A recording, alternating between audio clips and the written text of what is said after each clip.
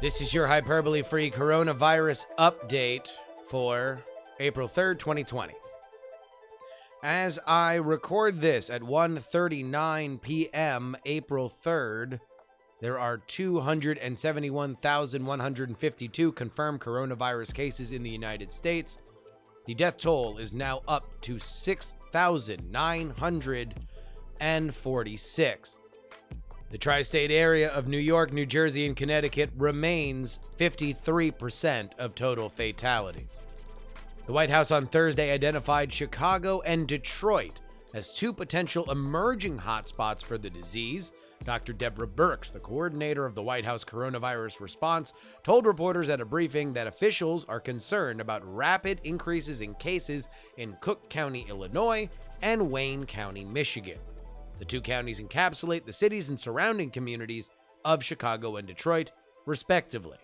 While those two counties in specific are worrisome because of the population density, there were a few other states that were also mentioned because of their uptick in confirmed cases.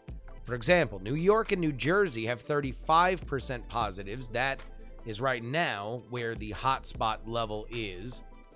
Louisiana also has 26%. Michigan, Connecticut, Indiana, Georgia, and Illinois are at 15%, while other states to look at, including Colorado, Washington, D.C., Rhode Island, and Massachusetts, are at 13% infection rate. Comparatively, states that have done fairly well include California and Washington at 8%. That is your hyperbole-free coronavirus update. Politics, politics, politics, politics.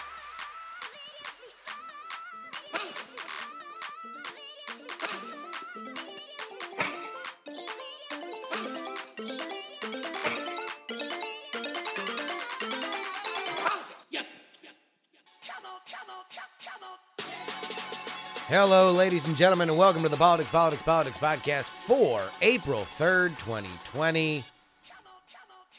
Justin Robert Young. Look, it's going to be a hot and cold episode. Just going to pre-warn you. We got some sweet and sour. We're mixing the sweet and the savory here. We're going to talk a little bit about the concept of stay-at-home or shelter-at-home orders. And we're going to dance around the idea of what needs to happen from a populace level to make them happen. This is in light of some of the discussion that's going on right now. Obviously, we're all reacting to these insane death tolls that are coming out. As I recorded this episode, New York City, or New York State rather, but this is primarily in New York City, recorded that 500 people died last night. We are seeing increasing death tolls in Michigan. We were barely under 1,000 dead yesterday. I don't suspect that we will see many more days like that in the next week and a half. There's just a lot of darkness here, and we're all trying to process it our own way. We also have an update on the Wisconsin primary and the Chinese death toll, according to a Washington Post report. And that's the sour. Here's the sweet. We got an interview with a lady who does PEEP dioramas, and they're politically themed. And it's a really nice interview, and I just wrestled around with exactly when we were going to air it. I don't think that it's going to get any more appropriate between now and Easter a week from now. So, we're airing it now. She's an absolute sweetheart. I really love talking to her. It was an interview that was recorded back on March 6th, so if you want a window into the before times, there's a lot of talk about what's going to happen with Joe Biden now that he's shockingly won so many states. But I'm running it because, God damn it, we need something to smile about. But first, Does it make sense to you that some states are still not issuing stay-at-home orders? I mean, whether there should be a federally mandated directive for that or not, that I guess that's more of a political question, but just scientifically, doesn't everybody have to be on the same page with this stuff? Yeah, I think so, Anderson. I don't understand why that's not happening. As you said, you know, the tension between federally mandated versus states' rights to do what they want is something I don't want to get into. But if you look at what's going on in this country, I just don't understand why we're not doing that. We really should be. As I speak to you today, 90% of America, roughly 300 million people, are currently under a shelter-in-place or stay-at-home order. Some of them, statewide, like Georgia and Florida, have made that decision very recently, although many of their biggest cities made the call a week to a week and a half earlier.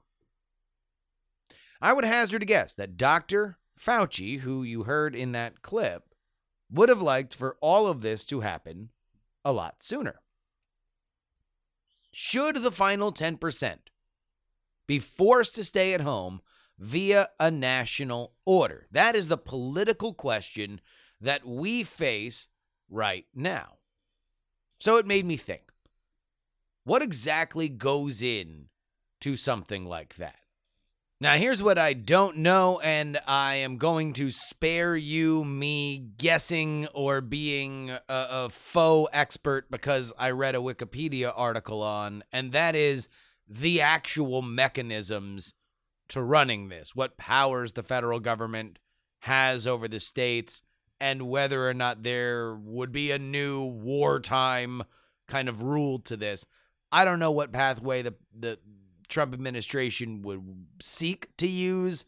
I don't know what tools are there for them. So this is mostly going to be a street level discussion. This is about the people, how we react. Because based on the arguments that I've seen online, there tend to be three buckets that people care the most about.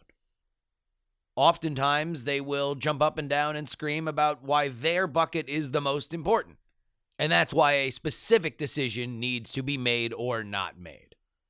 But here are the three main buckets: scientific, economic, and cultural. Let's start with the scientific, because this is obviously the key to all of it. Ordering a shelter in place isn't simply a suggestion to keep people healthy. It is a radical cure that would, by necessity, require a gnarly disease. As we watch this death toll rise, and we see government predictions of a six-figure national death toll, this is less of an issue. I think that most people, even a lot of this is just the flu crowd, they understand that this is a contagious disease that is wreaking havoc globally. I mean, hell, all you got to do is look at New York City. All you got to do is look at Italy. All you got to do is look at Spain. Hell, in France, yesterday, we found out that they were hiding deaths. They were only reporting hospital deaths. They weren't reporting deaths that were happening in nursing homes. Their death toll yesterday was over 1,300. That's in a country with roughly 70 million people. I think that we understand that evasive maneuvers need to be taken. At least now. This was Dr. Fauci on January 21st, speaking with Newsmax about the coronavirus then ravaging China. So manageable numbers. Bottom line, we don't have to worry about this one, right? Well, obviously you need to take it seriously and do the kinds of things that the CDC and the Department of Homeland Security are doing. But this is not a major threat for the people in the United States, and this is not something that the citizens of the United States right now should be worried about. Now, I am a Dr. Fauci stan, right? I very much appreciate, I said that he was bae a week ago. I stand by that. But let's just understand that even he, and he was going on bad information from China, bad information from the World Health Organization, bad information from the CDC. That there still is a scientific hurdle that we all have to clear, even Dr. Fauci. So I think that scientifically, that hurdle has been cleared in the minds of most Americans, as we have not yet seen massive civil unrest because of it. However, that does lead us to our second bucket: economics. Let's consider that a national order is also, by necessity, a death warrant for any economy that it is issued around. A national order, obviously, does this nationally. As we look at this staggering unemployment number, and we dance on the precipice of a global depression, this is not something that we can flippantly take for granted. The economy is not the stock market. It's rent and food. And while I'm sympathetic to the argument that we certainly could have called for a national stay-at-home order earlier, I think that it's a lot easier said than done. A shutdown in late February or early March would have been before many Americans really understood the gravity of the situation, which means that many people might not have paid attention. At which point you are now not asking people to stay at home or shelter at home. You are dealing with a resistance to the law, which creates its own problems. But more to our economic point, how much further into this fiscal hell we find ourselves in would we be? And beyond that, considering how contagious we now know this disease to be, would a national stay-at-home order have stemmed this? Would it be worse if we had more economic crisis while our current level of outbreak was happening? I don't know. But I do think that you can't blithely pass this over. We do need to understand that this is part of the equation, even if our ultimate conclusion is that we need to risk that anyway. Which brings me to my final bucket. And this is the hardest one: cultural. While we can measure outbreaks and positive tests, and we can measure the economy and jobs, it's hard to gauge a national mood, let alone how a decision to restrict movement and the ability to earn a living would go over. Because let's be realistic here. The man who would have given that order, may still give that order, is very unpopular amongst the biggest city centers that he governs. They would be the ones that would benefit the most from it. It is their population centers that will be the places that this breaks out in its most deadly forms. We're seeing that now in New York City. I can very easily see a world where a national stay-at-home order is viewed as Trump grabbing absolute power. For as many "we are on the road to fascism" tweet threads that I've read, I can see that moment being a gigantic told you so opportunity for those who believe we're currently living in a budding autocracy. My point is that America's not The Sims. Human needs have human reactions, and a national order is far easier said than done. Is it the right decision? Maybe. But believing it could be implemented without serious consequences would be foolish. Politics, All right, we got a few quick updates on stories that we covered over the last week or so. Let's start with Wisconsin. I talked to you guys about this on the Wednesday episode. It now appears, and this is breaking as I record this, so obviously there might be newer information by the time you hear it, but there will be no physical polling stations in Wisconsin. The governor has relented. He called back the state legislature, and now they are trying to figure out exactly what's going to happen. The deadline for absentee ballots has been pushed back, so it looks like this is going to be mail-in only, and we are going to have more time for Wisconsinites to do. To me, this was a dead-in-the-water proposition from the moment that they moved back the convention. The convention was supposed to happen in July. Now it's going to happen in August. They moved it back a month. Why? Because of coronavirus. Well, you want to know what's happening in Wisconsin? A hell of a lot before that. These primaries that were supposed to go on Tuesday. Ridiculous. But now it looks like they're going to be pushed back. So that's good. Good news. All right. How about some bad news? The Washington Post is now reporting that China's loss of life, which they have officially reported as 2,300 deaths, is likely closer to 40,000. 40,000 would lead the world by far. It is about 4 times more than what is happening in Spain, and several, times more than what has happened here thus far.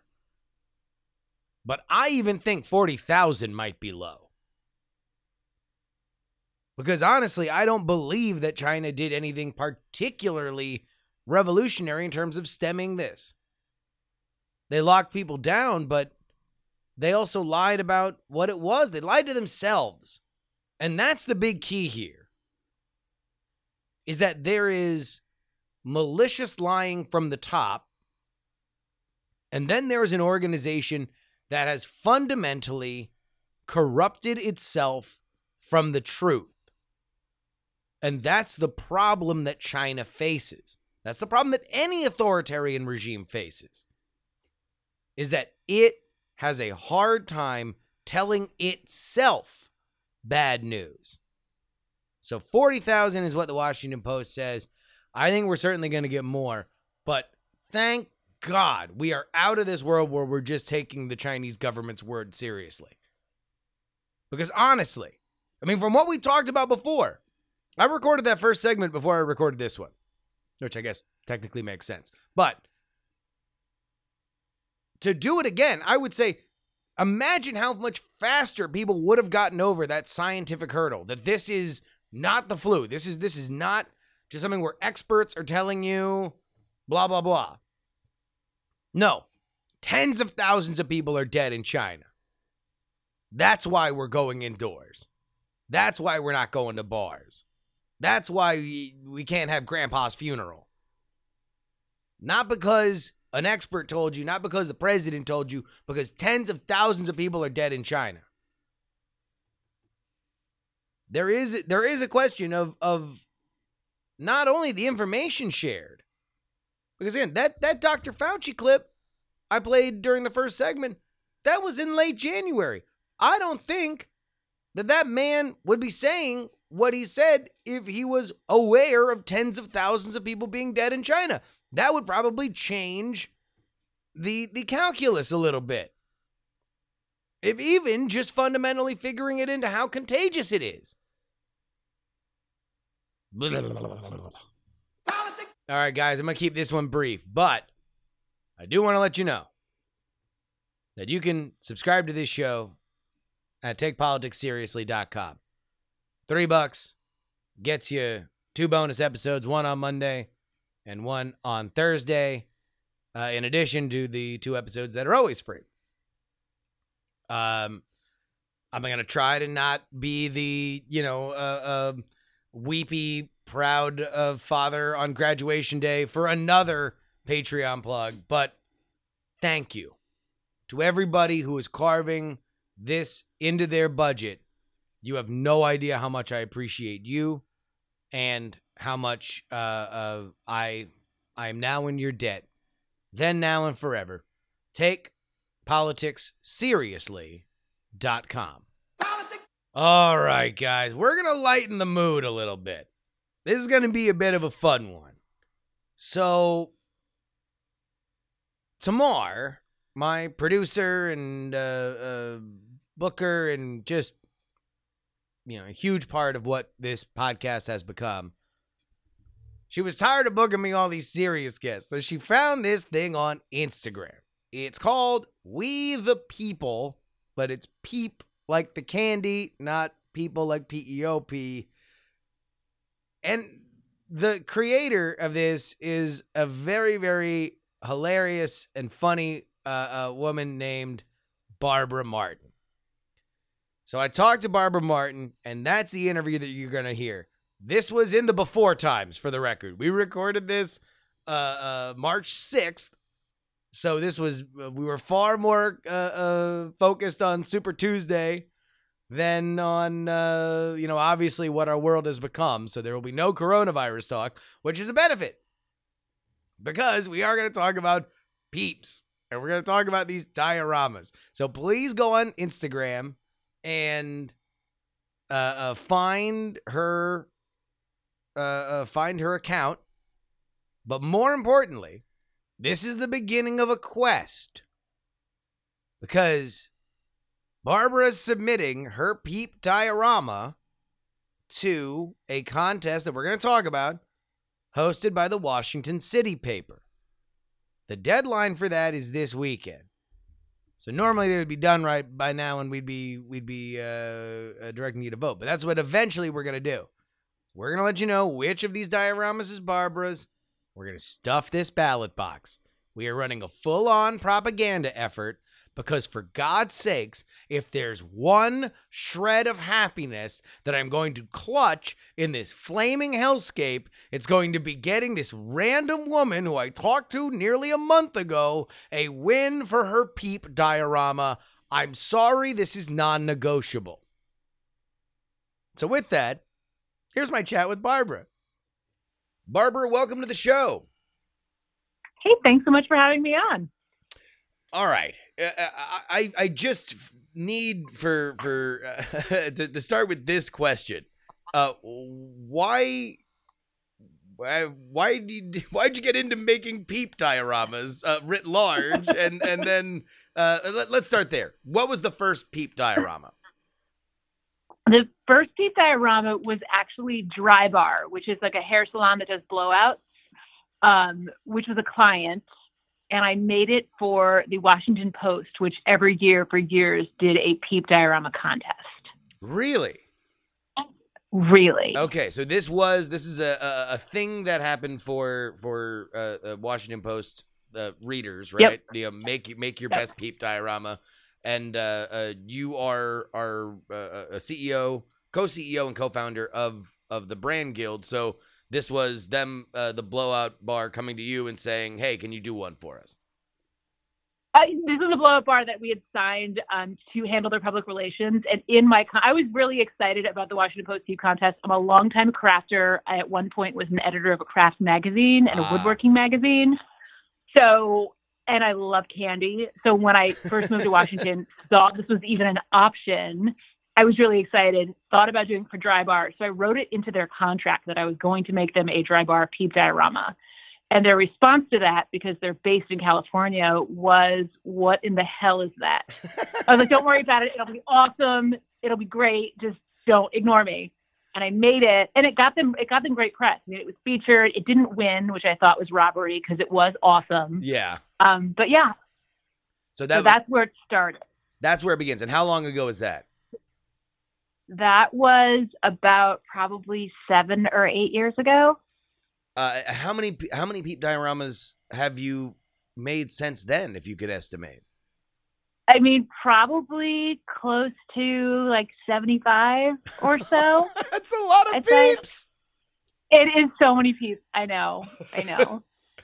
It's just I know. It's weird. It's my art and it's my happy place. I don't want to sound too lofty, be like, it's my art, but it is. It's the thing, it's my creative outlet that makes me happy. I mean, for anybody, and if you are listening to this and you have not followed We the People, of course, that is people with 2 E's like the Peeps, then please go and scroll through as you are listening to Barbara on the show, because you should be saying it's art. These are very exquisitely made. They are very highly detailed. This is not just some fly by night stuff. For example, I'm taking a look at you're posting now on the account a lot of the candidates that have dropped out of the race. Yeah. Are those ones that you posted initially and now you're reposting, or are these new dioramas that you are making in tribute to the candidates as they leave? Well, the last 2, which were Elizabeth Warren, I actually made last night. And then the one before that, which was Jill Biden single-handedly taking out the protester with Simone on backup. Those 2 were made in the last 2 days. The other ones were reposts that I had done last year when the race was just getting when it started. Because these are I mean,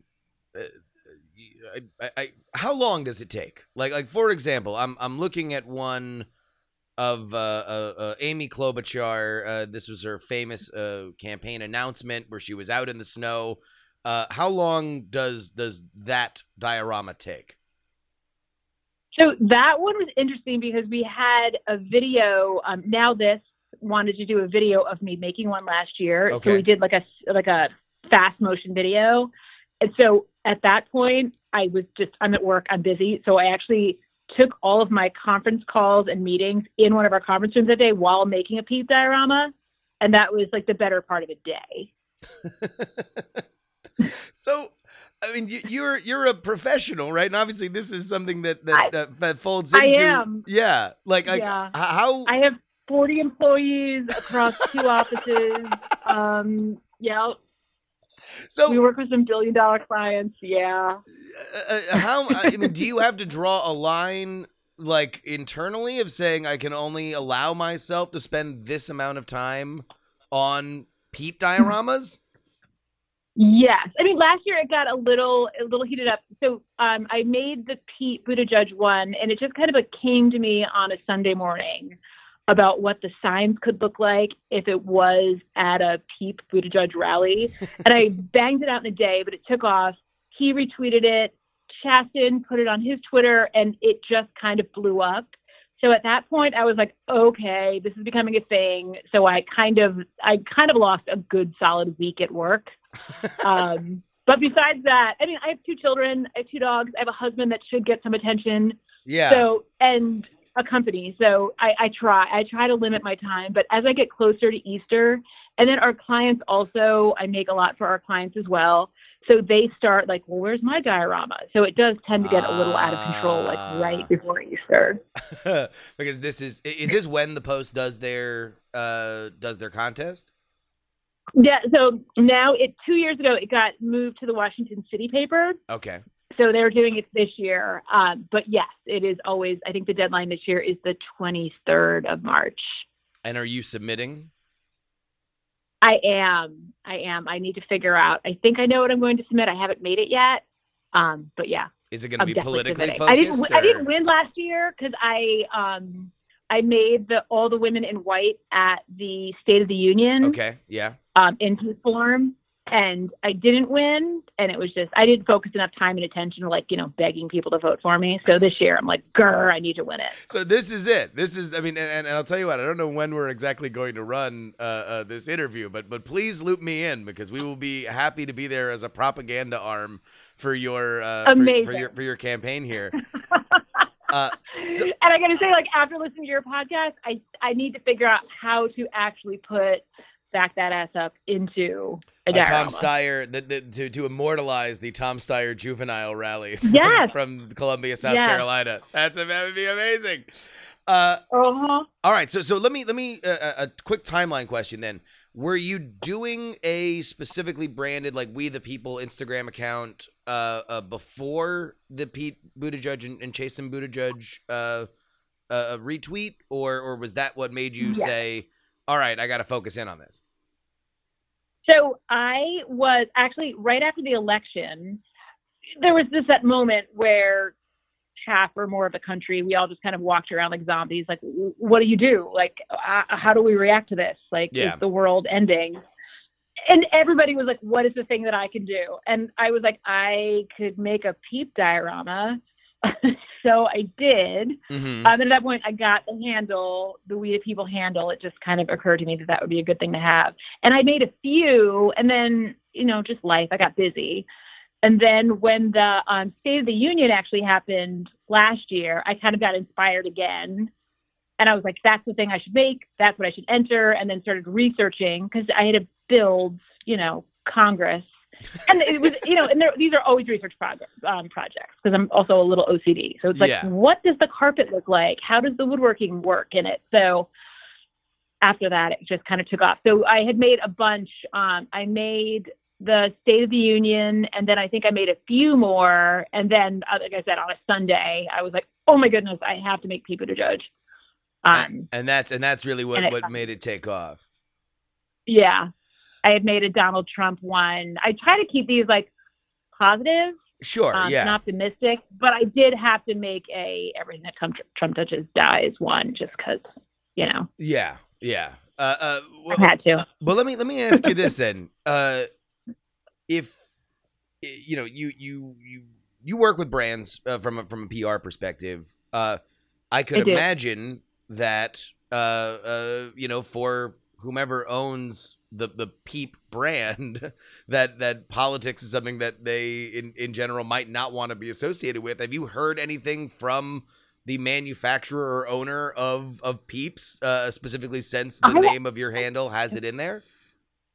I have not, and I've done a lot of things that weren't political too. A friend of mine had a show on Bravo for a few years called Odd Mom Out, and the finale of the show was her deciding that she was going to follow her life's passion, and instead of being a fashion photographer, that she was going to become a PEEP diorama photographer. And it was like all of my dioramas she used in it. And so I reached out to them, just like, FYI, you're about to be on a finale on Bravo, and I've just never heard back from them. Wow. And I think the PEEP dioramas are a thing in the world, like libraries and schools. Like people do contests. There was a high school in California last year who saw my page, and then she thought it would be a really neat civics discussion in her class. So she had them all do a PEEPS contest. So like it's a thing that happens in the world. So I think that they have kind of lost control over what you can do with a PEEP diorama. Yeah. I guess, that would be the second best thing for them to do, right? Number one would be to police the brand. The second best thing is just to not interact with anybody doing it at all, right? They just want to let it be organic. Let it be its own thing. Man, that is. Have you thought about branching out into other stuff, or would that be jumping the shark to do a M&M array of various political moments? Oh, good God, no. I mean, the thing about PEEPS is that, the thing about politics is that it's all emotion. Like, it's all about how you feel about a candidate, all about what they're doing to make you feel something. And PEEPS they don't even have mouths. Like, they're so expressionless. Yeah. So it's just, to me, it's just kind of hilarious to put marshmallow, faceless, basically creatures into like these highly emotional situations and try to make something of it. It's just like a creative challenge for me. Well, I don't know how you would do that with any other kind of candy.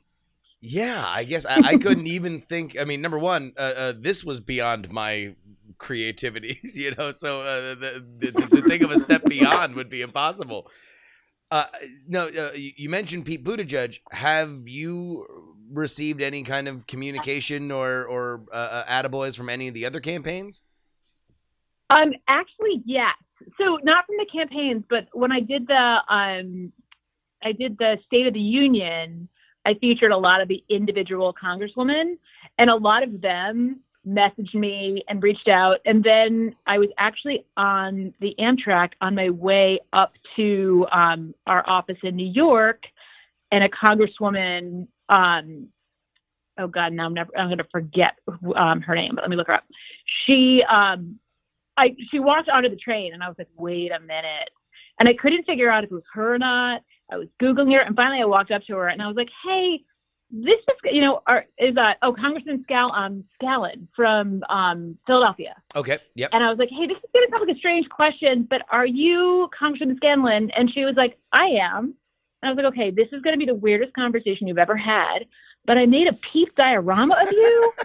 And she was like, oh, hold please. And she shows me her phone. She opens up all of her personal, like her Facebook page or Instagram page, and the diorama was actually her profile photo. Oh, that's great. That's amazing. Yeah. And then I was walking down Pennsylvania Avenue last year, like leaving one of our events, and Katie Porter crossed me on the street, and I like ran up to her and I was like, oh my goodness, I'm such a fan. You're amazing. I make PEEP dioramas. And she's like, oh, I love PEEPs. And she showed me on her phone a PEEP cake. She's like, I make a PEEP cake every Easter. So of course I had to run home and make a diorama of her. So yes, I've had like individual, like random contacts from people. I made one after I made the dry bar one, I wanted to make one of Michelle Obama at SoulCycle. Which we were working with at this time. But their rule is like, if a celebrity comes in, you can't disclose it. Like they want it to be a safe place for everyone. Gotcha. So I couldn't make it. And then Michelle went on the record with the New York Times on like a physical fitness story saying that she went to SoulCycle. So I was like, game on. Yes. So made a diorama of her at SoulCycle, made like all of the other riders, like Secret Service with the little ear pieces. And somebody from her team, right before, and they were still in the White House, right before she went out for the egg roll, they brought a photograph in for her to see. So I never talked to her about it. I met her at her last book signing and, like kind of was like, hey, just FYI, I've made these of you. And I think she thought I was a little crazy. But I know she at least saw that. Well, it's nice knowing that at least your work's been seen, right? Exactly. As an artist, you just want to be seen. Oh, 100%.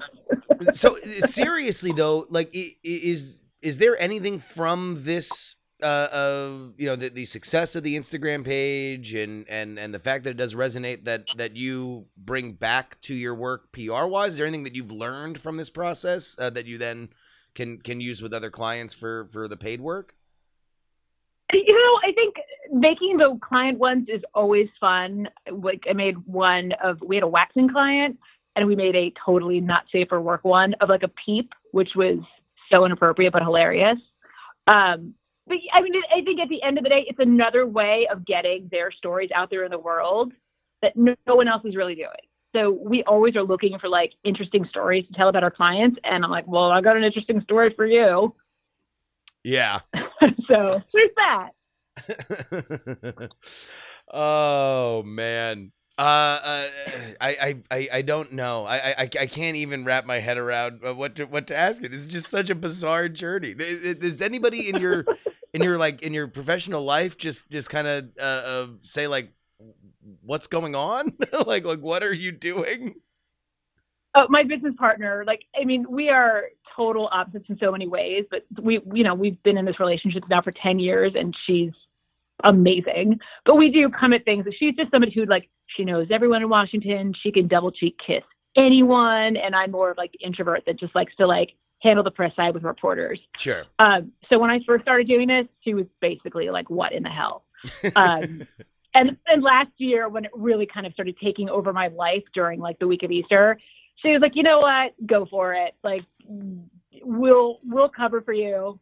Here, I'll handle this conference call. So she really pitched in and helped me get through the week. But yeah, I think at first she was like, are you kidding me? Seriously? You're going to make a what of our clients? So yeah. So now she's grown to accept it. I guess you are you going back into double time mode since we are coming up on Easter? I am. My poor husband just kind of sees, because I have a little craft area in our basement, but the lighting's better in our kitchen. So it kind of piece by piece it starts coming upstairs. He's always like, oh good God, here we go. And by the end of it, it just looks like somebody's vomited clay and yarn all over my house. It's just stuff everywhere. So yeah, it's starting to. Doing the two that I did in the past 2 days, I banged them out fairly quickly because you learn the shortcuts and learn how to do it. And sometimes I'll just get an idea and be so excited I can do it quickly. But yeah, it's starting to take over the world again. Now we're at kind of an inflection point in this election process. A lot of people have dropped out. The field is narrowing. It looks like we might have a likely front runner for the first real time. Does that mean that you're going to be busier, or do you kind of take a break past Easter, and then maybe when we're closer to convention time, you'll ramp up again? I think what typically tends to happen is once Easter hits, I'm so burnt out from making 8,000 of these that I'll take a break. But, when the moment happened earlier this year when Nancy Pelosi pointed across the table at Trump in their meeting, like, it was one of those moments where I was like, I have to make this. I have to make this right now. Like, I couldn't not focus on it. So I just had to kind of drop everything and make it. When is politics not like the primary thing in the news cycle now? That's true. It's true. Like, it is every day there's something else. So not all of them are PEEP diorama worthy, but there's but a lot many out are. there right now. There's a lot more than you might think. Yeah. Oh, so yeah, geez. It's a lot. Oh man, that is I really am I'm at a loss. I'm at a loss. I have no idea what else to even ask you about making all these PEEP dioramas. I mean, do you know how I literally, I was joking about this the other day that I'm so, being on the road and covering this and doing the podcast that like I exhale now and it's just political hot takes like at all times with random people. There's very little that can shut me up about politics, and you have rendered me speechless. Like I really have, I have no idea where even else to go with this. If I can shut up a political reporter, then yes, I feel like you've wow, done an amazing job. Well, I mean, I guess where do you see the race going, Barbara? I mean, at this point, like I'm all in for Joe. Yeah. I'm certainly all in for Jill. I love her. I've met her a few times. She's a wonderful human being. I think she'd be an amazing first lady. I think that Joe will surround himself with a good team. I really hope he picks a great VP candidate that is ideally a woman. He better. I think that's a clearly slam that's dunk. the only That's way a we're going to slam get dunk. into the White House. Yeah. But yeah. I think there's no way that he doesn't pick a woman. I think that's. Yeah, no, I don't think there is a way either. But you never know. Good God. Every time you think you figure it out, like, did you really think he was going to come out as Super Tuesday the victor? Did you really think that? I did not. So who knows what's going to happen tomorrow? Who knows? There's one thing that I can say for sure is that there's plenty of tape of me explaining in very authoritative tones that Joe Biden's campaign was dead. So there will be nobody who will be able to say that I in any way took a victory lap there. Is there anybody that you enjoy making the PEEP version of that you would be excited if she was selected as Joe Biden's vice president? Because now I assume you would probably make so many more versions of them. Oh, yeah. I mean, I think Kamala would be awesome. I think her clothing choices are great. Like, I thought she was one of the people, like, I just didn't have time to make one of her when she was running. So, yeah. I put her high on the list. High on the list. Maybe like her big Technicolor coat. I mean, you've got basically 4 women. You have Stacey, Amy, Elizabeth, and her. Like, I don't know who else would be a viable candidate at this point for that role. Yeah. Besides Michelle Obama herself. But Michelle, I don't think Tulsi would get much consideration. I don't think that's what ever happened. Yeah. She's living her best life, and I wish her all the best doing it. She deserves it. So it's one of those 4. So I would be happy making PEEP dioramas of them in the White House and in the vice president's residence forever. Have you ever gotten to a situation where you want to send them to the candidates themselves, like or reach out or be proactive to talk to them, aside from the people that you ran into on the street or on the Acela? Oh yeah, I mean absolutely. I've always tried to go through like the side contacts, like. Because I live in Washington. This is not a big town. So everybody knows somebody who knows somebody. Yeah. People. Yeah, exactly. And it's hilarious. Like friends of mine will be at events and a politician will be there and they'll like run up with their phones like, have you seen your PEEP? So yeah. Oh, I can So only not only do they imagine. think I'm crazy, they think all my friends are crazy too. So yeah, Running up that and- happened to a friend of mine was at a formal event, and Eleanor Holmes Norton was sitting there, and she's like, "So I walked up to her and showed her her PEEPS. She didn't quite understand what was going on, but I did get a photo." Oh man! So is there a favorite moment, a favorite photo that you've gotten of people on the trail reacting to a PEEP diorama of themselves? I mean, Eleanor Holmes Norton was pretty great because she's like standing there smiling, and she's like, "What in the hell is this?" Just yeah. Yeah. There's something And I about think that one another vacant one that I'm stare. obsessed with. Yeah, sorry. No, Sorry. I was just saying. You always know that vacant stare of a politician when they know that they should probably just smile, but they have no idea what's happening. Yeah, I mean, I can't even imagine that. Every day you're getting like babies and random thoughts. All these things are not. Oh, I don't. Yeah, I don't blame them. Oh yeah, I'm sure this is the first time a PEEP was ever thrown at her. So yeah. Oh, jeez. Well, I'll tell you what. Thank you so much for coming on, and please stay in contact because we would love to stuff the ballot box here for you with your Easter contest. Fantastic! It's a cover story. I'm like, oh, I need it on the cover. So yes, thank you. Oh yeah, no, without a doubt. Barbara Martin, the creator of We the People on Instagram and the co-CEO and co-founder of the Brand Guild. Thank you so much for taking your time out to talk. Much appreciated. Thank you for your time. Really enjoy your podcast. Have a good one. And that's going to wrap it up for us today. I want to thank our Titanic $10 tier. These folks, they're going out of their way to make sure that they have their name read at the back part of this podcast. Why? What does it get them?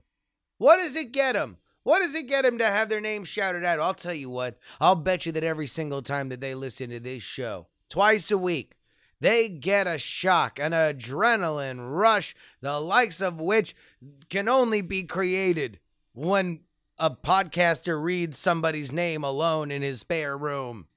Names like Brad, Miranda, Emily, Glenn Wolf, Brand, Chili Scoop, Thor, Pneumatic, ya boy Craig, Robert, Olin and Angela, Dustin, Richard, Kilowatt Podcast, Darren, Daily Tech News Show, Milkleg, Jay Milius, Paul Thompson, Jonathan, The Jen, Nicholas, Adam, Zach, Chad, Andrew, Peter, Nick, Frozen, Jim, DL, Lindsay, Steven, Adam, D. Laser, and middle-aged Mike. Of course, if you want to email us, it is theyoungamerican@gmail.com. You want to sign up for my newsletter? Man, I'm sending it out 5 days a week for free. Where'd you get a free political newsletter like that? Well, I'll tell you, freepoliticalnewsletter.com. Even more so, you can follow me on social media, at Justin R. Young on Twitter, at Justin R. Young on Instagram. You can follow me on Twitch, man. I'm talking on Twitch 4 days a week, many hours for you. Twitch.tv/Justin R. Young. That'll wrap it up for us today, though. Till next time, it's your old pal, Jury, letting you know. Some shows talk about politics, others talk about politics, and still more, man, they're talking about politics, but this is the only show that talks about all three.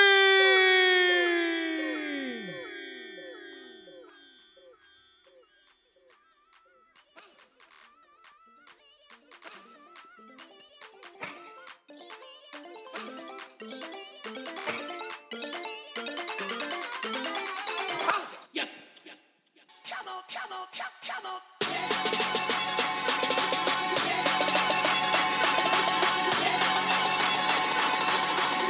Come on, come on, come on. Baby, baby, baby, baby, baby, baby, baby, baby, baby, baby, baby, baby, baby, baby,